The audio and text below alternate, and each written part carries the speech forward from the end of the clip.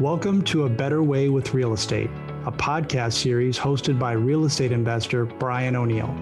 During each episode, we'll give practical advice for individuals and families navigating the many hurdles in the home buying and selling process. There is a better way with real estate that supports the goals and needs of your family, and we're here to help. Listen along as we help families like yours, one home at a time. Hi, everyone. Welcome back to another edition of A Better Way with Real Estate. Today, we're going to do something a little bit different. I've asked my sister, Cara Bantom-O'Neill, to come on the show today and talk about overcoming adversity, specifically as it relates to addiction. Now, while this may not be something you'll ever face during your home buying and selling process, you may be able to relate. Most of us have people in our lives, or even personally, who struggle with addiction or have been impacted by it. And Cara is an expert at helping individuals and families overcome this terrible disease.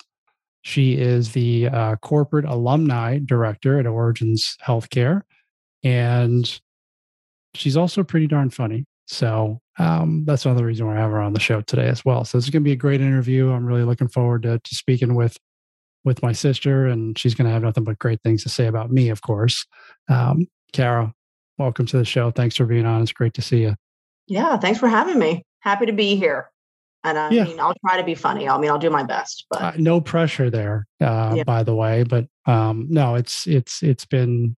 You're always you always light up the house whenever you come here. So Will loves you, and he cracks. We all crack up when you're around. So let's talk a little bit, Cara, about your story. I mean, you have a very, very powerful story. You've overcome adversity in your life, and now you're helping other people do the same thing. So if you could share with everyone, a little bit about your background and, how you got to where you are today. Okay. Yeah, sure. How I got to where I am today, I am a recovered alcoholic addict at this point in my life, which is really amazing. But life wasn't always that great. I suffered from an illness, which is addiction and alcoholism. And the thing about having a mental illness like that is that I didn't really understand that I had one.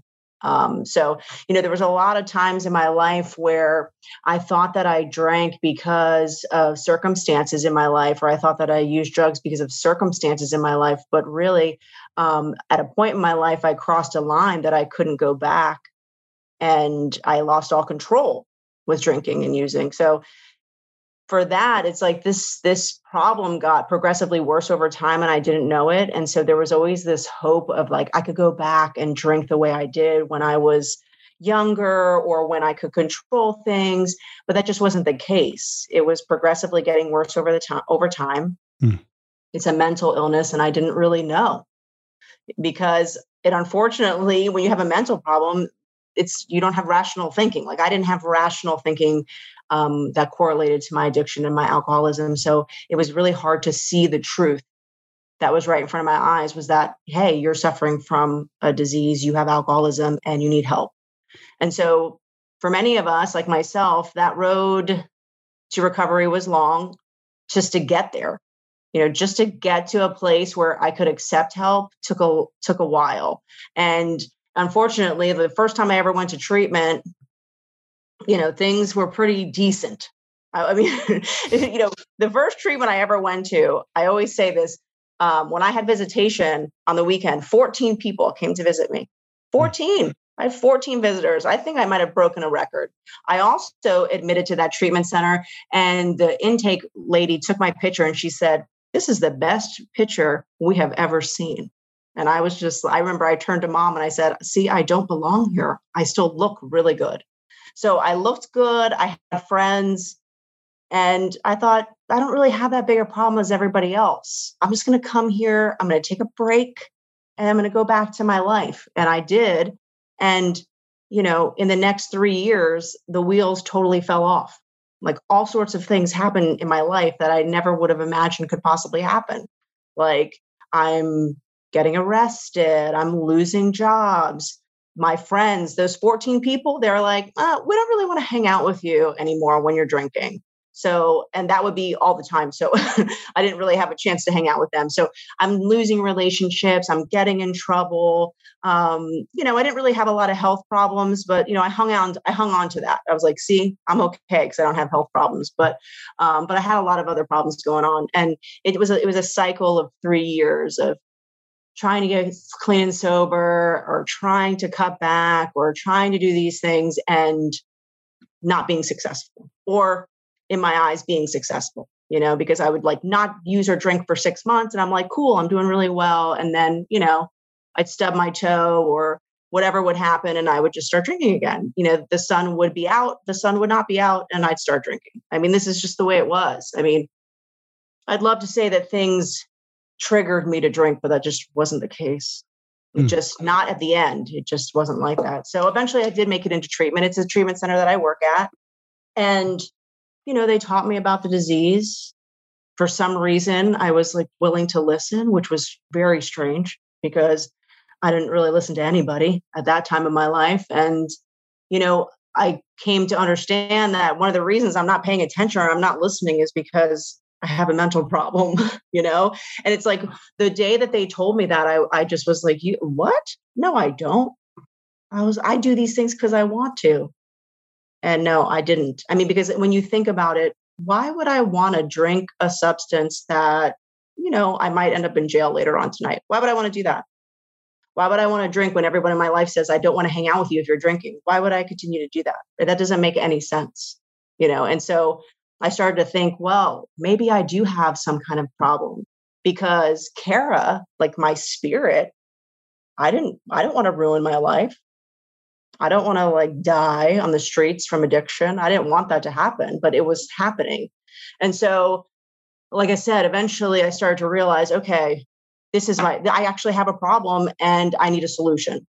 And when I finally started getting into this solution mode, which I feel some kind of grace was given to me, that I had a long moment of clarity where I could actually work on myself and I could take time away from my life to go to treatment. When I started to work on myself, I started to see this very clearly. I started to see the true from the false very clearly. And, the solution for me was to, start being present in my life and to start helping other people. And that's just how it kind of worked for me. I started to realize through the help of other people that there's power greater than Cara. There's a power greater than me and my ego and my mind.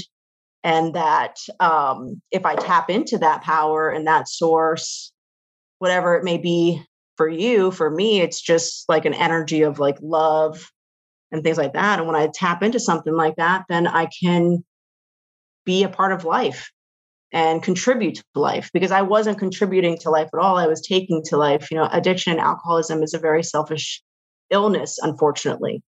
It's very involved in self. And I can tell you, being involved in self all day long is pretty awful. Being involved in your resentments 100% of the day, or your self-pity 100% of the day, is very awful. And so that's why it's such a self-destructive illness. And that's why you watch people self-destruct, because they're constantly absorbed in their own pity and demise. It's pretty awful. Like I said, it's pretty awful. So I was happy to like be released of those chains and like kind of have some freedom in my life, because it traps you and keeps you down. So, there's a lot to my story that I won't get into. I mean, unless you ask me, but but that's like the gist of it. Yeah. That's where I came from. And how long have you been sober now, Cara? Yeah, it's been 16 years, which is, it's insane, because when I think about 16 years, I remember thinking to myself, like, I don't want to be sober at all. Like, there was this country music song back in the 90s, and I don't know if anyone has heard it, but it used to say something like, I've been sober for 17 days. And I was like, why would anyone want to do that? You know what I mean? Why would anybody want to be sober for 17 days in a row? And that's the thing that I came to learn about myself, is that, I have a natural state of being really irritable and discontent. And so like that natural state as an addict brought me to a substance to help me with that. And so that's why drinking worked at the beginning, but then it stopped working. And so if you've ever noticed with alcoholics and addicts, if you remove the substance, they're kind of irritable and discontent. And that's why most of us go towards this solution of a power that's greater than ourselves and helping other people, because it fills the void and the malady of sorts. Never heard it explained that way. I've learned a lot just by listening to you talk here for the last 10 minutes or so. And one of them was, you said you had a mental problem.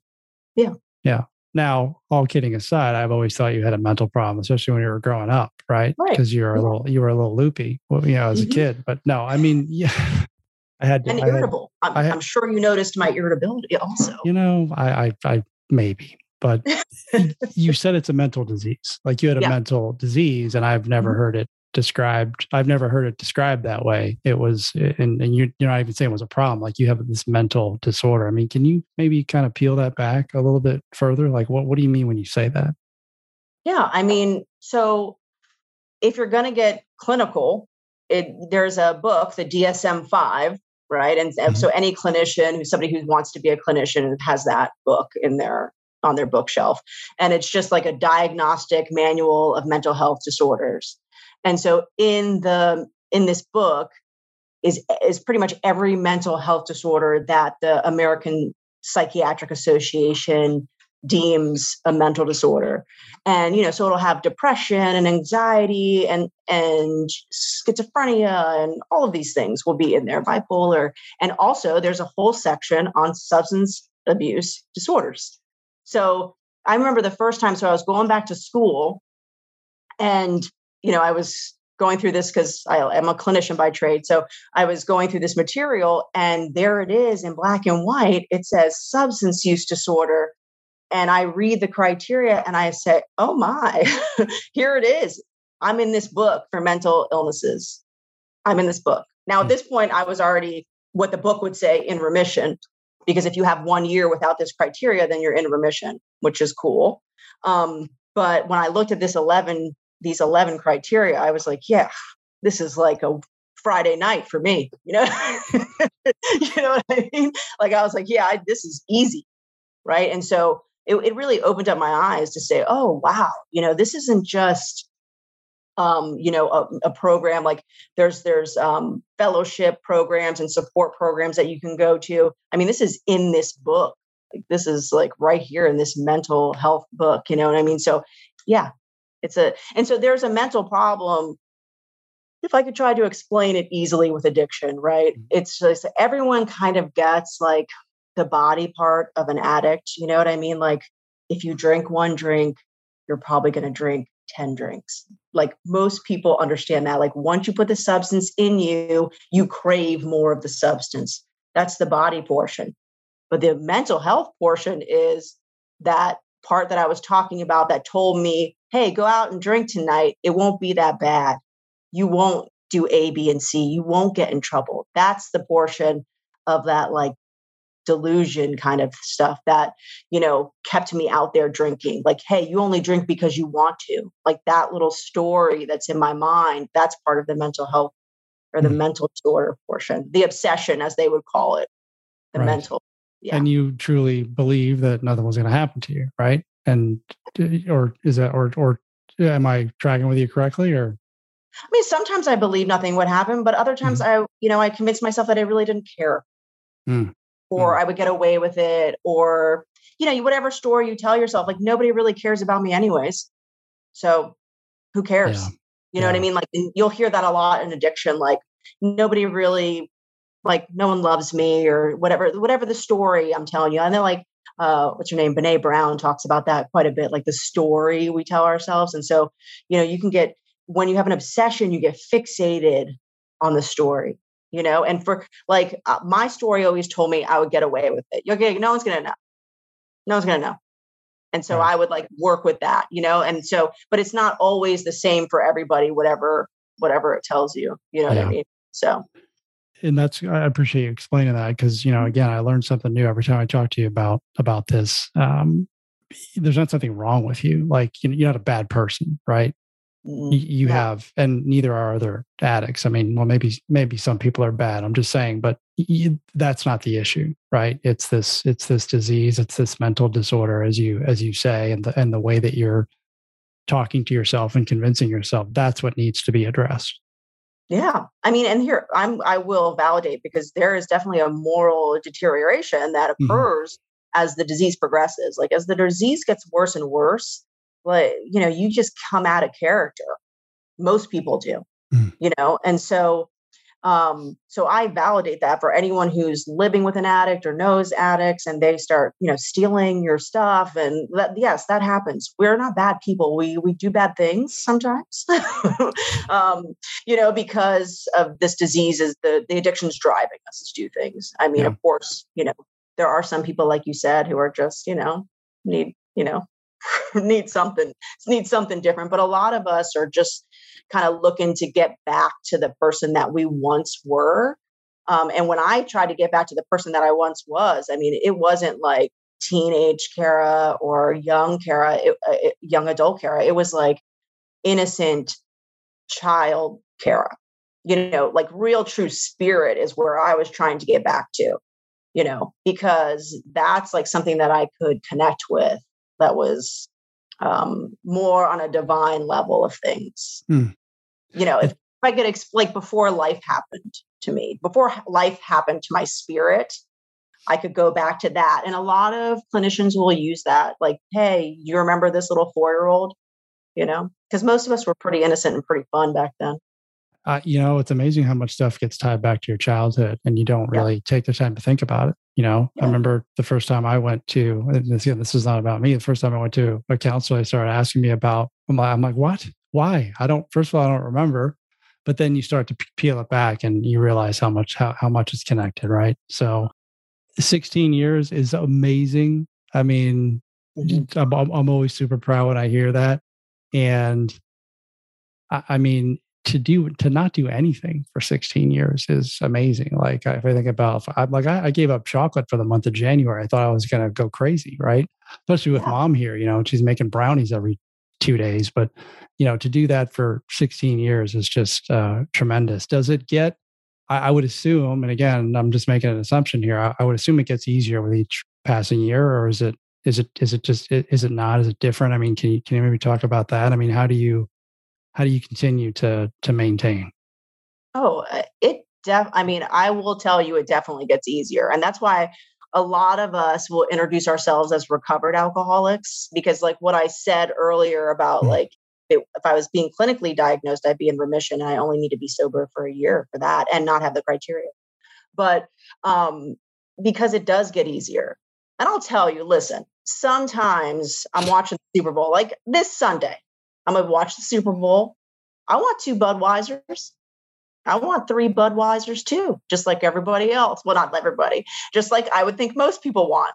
But, what happens now that I've been doing the work that I needed to do all these years Mm. is that I have a rational thought process, So when I say I'd like a Bud too, my mind then says, you had enough Budweiser. No, that's not going to go well. You know what I mean? So the rational thought process is nice. But yeah, no, let me tell you, when I first got clean and sober, I thought it was weird. I really did think I was like living in some kind of weird twilight zone where I don't drink or use drugs. I mean, I had to check the cough syrup. I can't even have NyQuil. That's got a lot of alcohol in it just for everybody, so like the cold syrup aisle, you got to check that out. Some of that stuff is not good for alcoholics and addicts, and so I thought it was weird, and that I was weird. But the funny thing is that most people, like as I was living my life, they don't care. They don't care what I do, which was shocking to me. I thought everyone cared about me, but that's what happens when you think that you're the center of the universe. But most people, they don't care. Like I went to a wedding 2 weeks ago. Mm-hmm. Nobody cared what I was doing. They didn't care what I was drinking. They don't, they had a nice coffee bar there. So I was like, I'll have some coffee, Yeah. But it's become a habit. It's just like, it's like other things in life that, maybe someone's become a vegan by choice or a vegetarian by choice. It's just that, normally a lot of us who are alcoholics and addicts, we don't normally become by choice. Like, you know what I mean? Like we need to be separated. Yeah.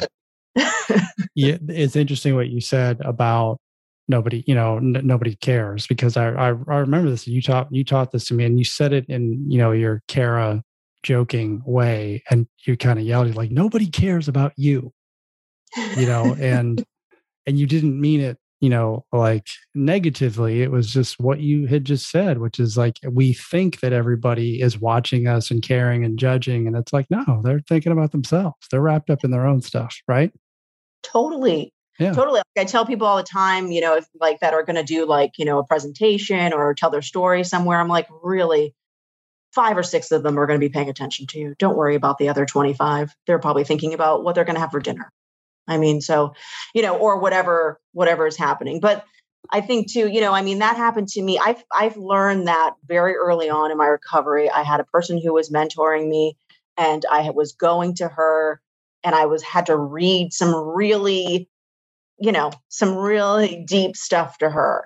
And she had me do that in public. And we were in a Starbucks. I walked in, I looked at her, and I didn't say anything. She looked at me, and she was like, nobody cares what you have to say. And I was like, what? I mean, how is that possible?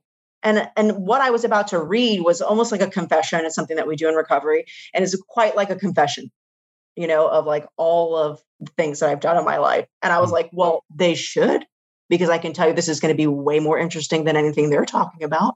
You know what I mean? So I basically did like a confession at Starbucks, with like people sitting right next to me. But, she was just like, get out of yourself. They're not listening to you. They're having coffee with their friends, So I'm like, all right. So that's where that started really early on, where I'm just like, yeah, nobody really probably cares about what I'm wearing. You know what I mean? Sometimes you walk in, you're like, oh, I have a stain on my shirt. No one's looking at that, but we were raised by mom who was like, you're going to leave the house with those wrinkles. This is true. And now I can't do it. So thanks, Mom. But it's important not to have wrinkles, just saying, or stains on your shirt, but we're like, nobody's looking. This is funny. So you have a few attempts at this too, right? To get to where you are right now, which again is all about adversity. Like this is kind of the path. It's not always easy. It's not, you're not going to win your first time out. You're going to have some setbacks and some losses. When did things start to really kind of turn for you? Was there like a defining moment where it started to make sense, or was there something, or someone maybe that really helped you turn the corner? Yeah, I mean, for sure, there were definitely moments. I think, it comes to this point, and it came to this point for me with my addiction, is that I got to the point of almost totally giving up. And when I say totally giving up, I mean like totally giving up on the world and life. Like it took me so far down to like total like black hole. And so, I started to dig myself out of that with the help of other people. But like, I barely was hanging on to hope. But what I always tell people, if you have a little bit of hope and you're still breathing, like you can still change, and you can still, things can still be really great, But like, yeah, I was like to a point of like total hopelessness. And so it took some time for me to get out of that. And I needed to give myself that time. And I was lucky to have time. I mean, I went to treatment for 60 days. It wasn't like I went to treatment for a week, or I went and I just detoxed at a hospital and came home to my life. I was gone for 60 days. And, I mean, I remember I was in this group, and it was a group on spirituality, and I did not believe in anything spiritual. I could barely even tell you a spiritual word. You know what I mean? And so spirituality, when they were telling me that would be the solution to my problem, I was like, you've got to be kidding. And so we had a chaplain that I had to talk to on a regular basis. I was like, you've got to be joking. But anyway, so this woman was running group, and she's like, have you guys heard the story of the good wolf and the bad wolf? And I'm like, no. And she's like, well, every person it's like an old tale or whatever. Every person has a good wolf and a bad wolf. Okay. And the wolf that survives is the one you feed. Right. And so I was like, oh, okay. I mean, that makes sense. You feed your good wolf and it'll survive. She says, Cara, what do you do to feed your good wolf? And I'm going to tell you, I was like 3 weeks in treatment. So I'm like 3 weeks sober, 21 days. Seems like a long time, but it's not. I had no answer.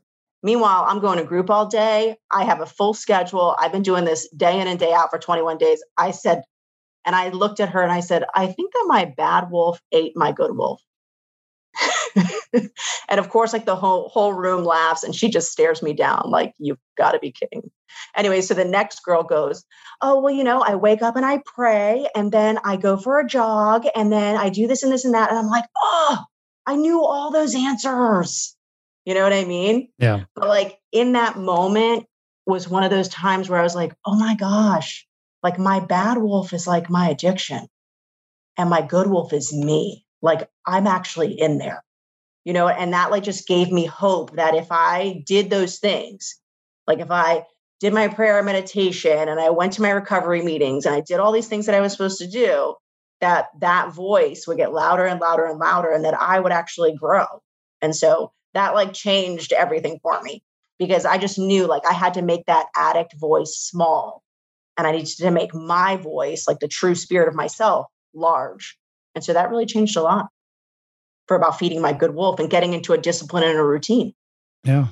And then your good wolf ate your bad wolf. Yeah. My good wolf pretty much has eaten my bad wolf. I mean, every once in a while the bad wolf lives. But the good thing is that the most of the time the bad wolf is just in my head and I don't act out on it anymore. I mean, that was one of the first steps with addiction was like, hey, like change your actions. You know what I mean? And so when I started to think rationally and I started to feel rationally, I started to act rationally or vice versa. I started to like just do service and I felt better about myself. You know what I mean? So those three things kind of like come together. But yeah, luckily for me, I don't do a lot of negative action because I have to like make amends when I do that.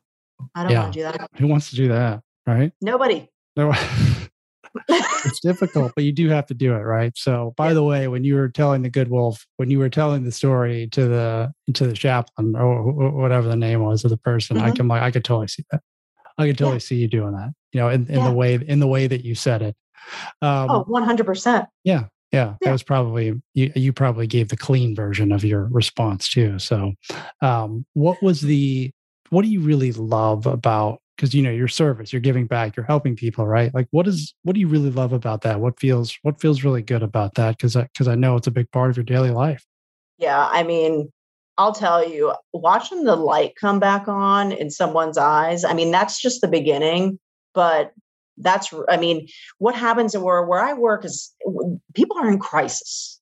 When people go into a treatment center, and this is pretty generic across the board, when people go into a detox or a treatment center, they're in crisis. What I talked about, like being hopeless, self-destructive, all those things, massive crisis. And so like their eyes are pretty dead.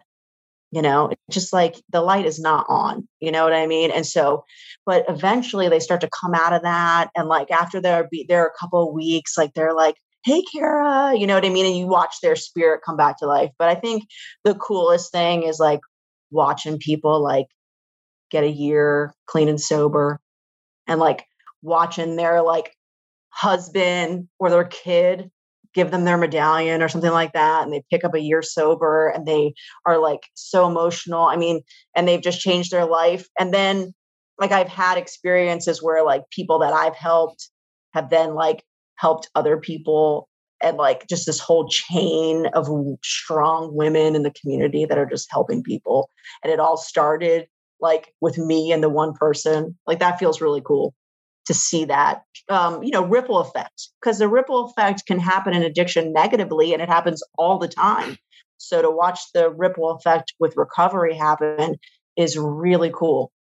Yeah. And it's really cool to hear you talk about it and to watch, because you had someone like you help you or multiple people, and now you're you and you're doing that to a bunch of other people, which is just tremendous. So you may have not been asked this before. I'm going to ask you, but do you have like maybe throughout this entire journey, like a proudest moment or two that sticks out in your mind, or maybe like breakthroughs that you're really, or milestones that you're super proud of?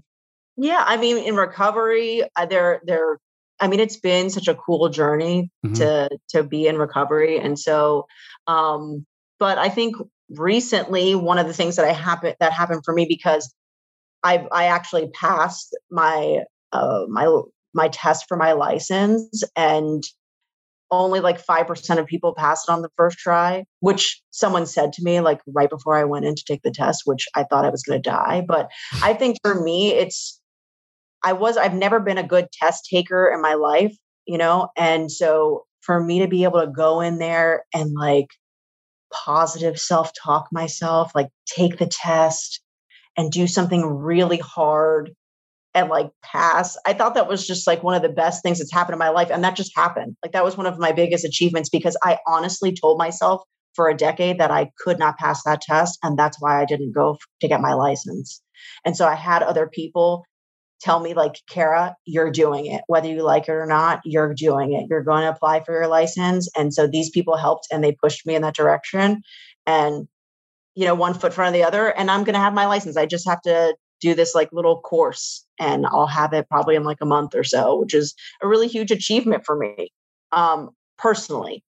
But, that milestone was really cool. I think for me though, honestly, to tell you, like the coolest stuff that's happened in my life has all been spiritual. You know what I mean? Like it's all, I'll tell you a cool story. Like I'm going to tell you a story that I tell my patients all the time, just to let you know, and it's about you. So I always so basically this is what happened in treatment. And I probably never told you the story, but this is a cool moment. So when I was in treatment, we weren't really talking, right? Okay. Obviously I told everybody that by the time I went to my last treatment, nobody really wanted to talk to me. I just had mom and dad there, and they were divorced, and they came to visit, and it was really a wild experience, which I don't wish on anyone. Two divorced parents coming together to visit their alcoholic daughter in treatment. Skip it. Anyways, so my therapist was like, you need to write angry letters to the people you're angry at and burn it in the burning bowl and give it to the universe and let it go. Right? Okay. I'm into it. She's like, write one for your brother, write one for your dad, blah, blah, blah. Right. So I write one for you. It's a Monday night. We're at the burning bowl. All the girls are out there. I read it and I burn it. And I said, it's gone. I'm letting it go. Right. And so the next day I come in to get the mail, and there was a letter from you. And in the letter you had written like, why don't we just kind of like let everything go and be friends the way we were when we were kids? And I mean, that moment, I've been like, I don't think I could ever say like there was no power greater than myself, or there was no force of the universe. Like I couldn't say it anymore. The coincidence was too grand. You know what I mean? Yeah. And so I share that story a lot because it's like one of those moments that like changed my perception on what a coincidence is, or what like a spiritual moment would be. And so I share that a lot. I only know that story helps people all the time. So, and you're part of that. So just wanted to share that with you. Well, you just made my day. And I've never heard that story. And yeah, I 100% agree with you, because I, like you, was not, spirituality. What are you talking about? Right. And I'm the complete opposite now. Right. Mm-hmm. So that's really awesome. I don't even know what to say. And that was so long ago. And I love that. 16 years ago. You can't deny. And then that thing is like, no, you can deny it. Anyone can deny anything. I'll give that when you're talking about spirituality. But I couldn't deny that because the timing was perfect. Thank you, higher power, or whatever. Like I didn't have a moment to think. And when I opened it up, and it was just the writing, and it was so similar to the things that I had already, because, I don't know if you've ever done this, but if you write an angry letter, by the time you get to the bottom, you've let out a lot of the anger and you're kind of in solution. And so I was saying the same things. I was like, yeah, let's just, we can start over. We can, I was saying all that when I let it go. You know what I mean? Mm. So it was very connected. So back to the question, is anything that that's happened to me in my life has always happened in that spiritual realm. And so the big things in my life that have happened is like more and more I'm able to trust in something greater than myself. And so like the outcomes of my life are not necessarily up to me. Like I just do the work and then what happens, happens. And it's like very freeing. You know what I mean? But it took me a long, long time on the journey to get there. You know, like I wanted to control my personal relationships. I wanted to control specifically my intimate relationships my whole life. And I would not give them up to my higher power. And you can see now in my marriage that I obviously did because it's like perfect. But I had to let go. I had to say, yes, I'm giving this to you. I'm giving this to you, universe. And I know whatever you give back to me is going to be amazing. And when I did that, I got it. Amazing. And you did. You did and you got it for sure. So I love it. I love it. It's I know. It's just it's and I think a lot of people struggle with that, you know, like giving up, like surrendering. I think you use that word a lot, surrender, right? You have to surrender. Cara, we're going to wrap up here. But before we do, this has been tremendous. Again, just, you know, dropping a lot of knowledge is important. I mean, my goal is always if one person hears it and it makes a difference or it makes any kind of an impact, then it's worth doing this, right? Is there anything else that I didn't ask you or that you wanted to share with everyone before we let you go? Do your thing. I know it's close to dinner time where you are.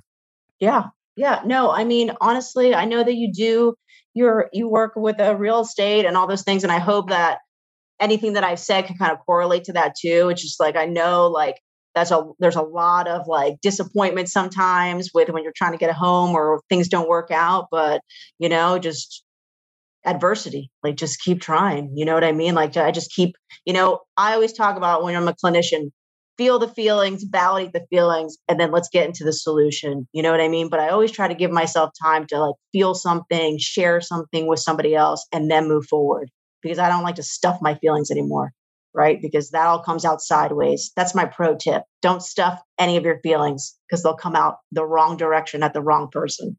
But if anyone out there knows anybody who needs help or have any questions for me, like I'm totally open to, you know, check out you can just email me. It's my personal email. It's my name. It's Cara, CARAUF for the University of Florida, 07 at yahoo.com. And it's at yahoo.com because I'm old. That's why. So I still use my old email, but that's what it is. If anybody has anything, any questions or anything like that, please feel free or need any help. Hopefully I can point you in the right direction.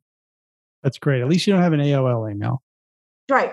Yeah. Or, you know, like an SVC Global. I have a Yahoo one, so there's nothing to be upset about. And, you know, I'm cool with the UF thing, but for the listeners to understand, I went to the Florida State University, the direct rival of the University of Florida, and you and I have gone into it over the years. And that doesn't happen anymore. I actually root for the Gators. So, you know, because I want you to be happy. Thank you. I can't believe that I'm saying publicly. Now I've said it publicly. Like I want the Gators to win, not when they play Florida State, but you know, in general. I'm going to continually share that, and I want to know let everyone know how much more involved you are than I am because I don't root for Florida State. So, I mean, but I do, sometimes root for the Cowboys because I know that you're obsessed with them even more than Florida State. So this is true. This is true. Well, I appreciate the good juju. I will put the email in the show notes, and you know, just thanks for sharing your story. And again, super powerful, super impactful. You're giving back. You're making the world a better place. And I always say that's the greatest work. And you know, I'm super proud of what you've done in your life, more than you'll ever know. So, thanks so much for being on. All right. Thank you. I appreciate that. And I'm happy to be here. And I'm happy that we have such a much better relationship than we did when I went to treatment. Thank goodness for that burn letter, right? Right. The angry letter, the burning bowl. Hey, people, try it. It's another pro tip. Don't start a fire. Get the actual bowl. And we don't want to promote fires here, so we got to be careful with that. Be very careful with that. I'm sure they all have that in where you live, fireplaces and such. We don't have that. Yeah, they do it out in the backyard. So, all right, we could continue this all night here. All right, everyone have a great night. All right, thanks. Thanks for tuning in to this episode of A Better Way with Real Estate podcast. We would greatly appreciate if you left us a rating and review so we can continue to help you and others navigate the many hurdles of the home buying and selling process. Visit bkwpropertysolutions.com to learn more. And remember, there is a better way with real estate.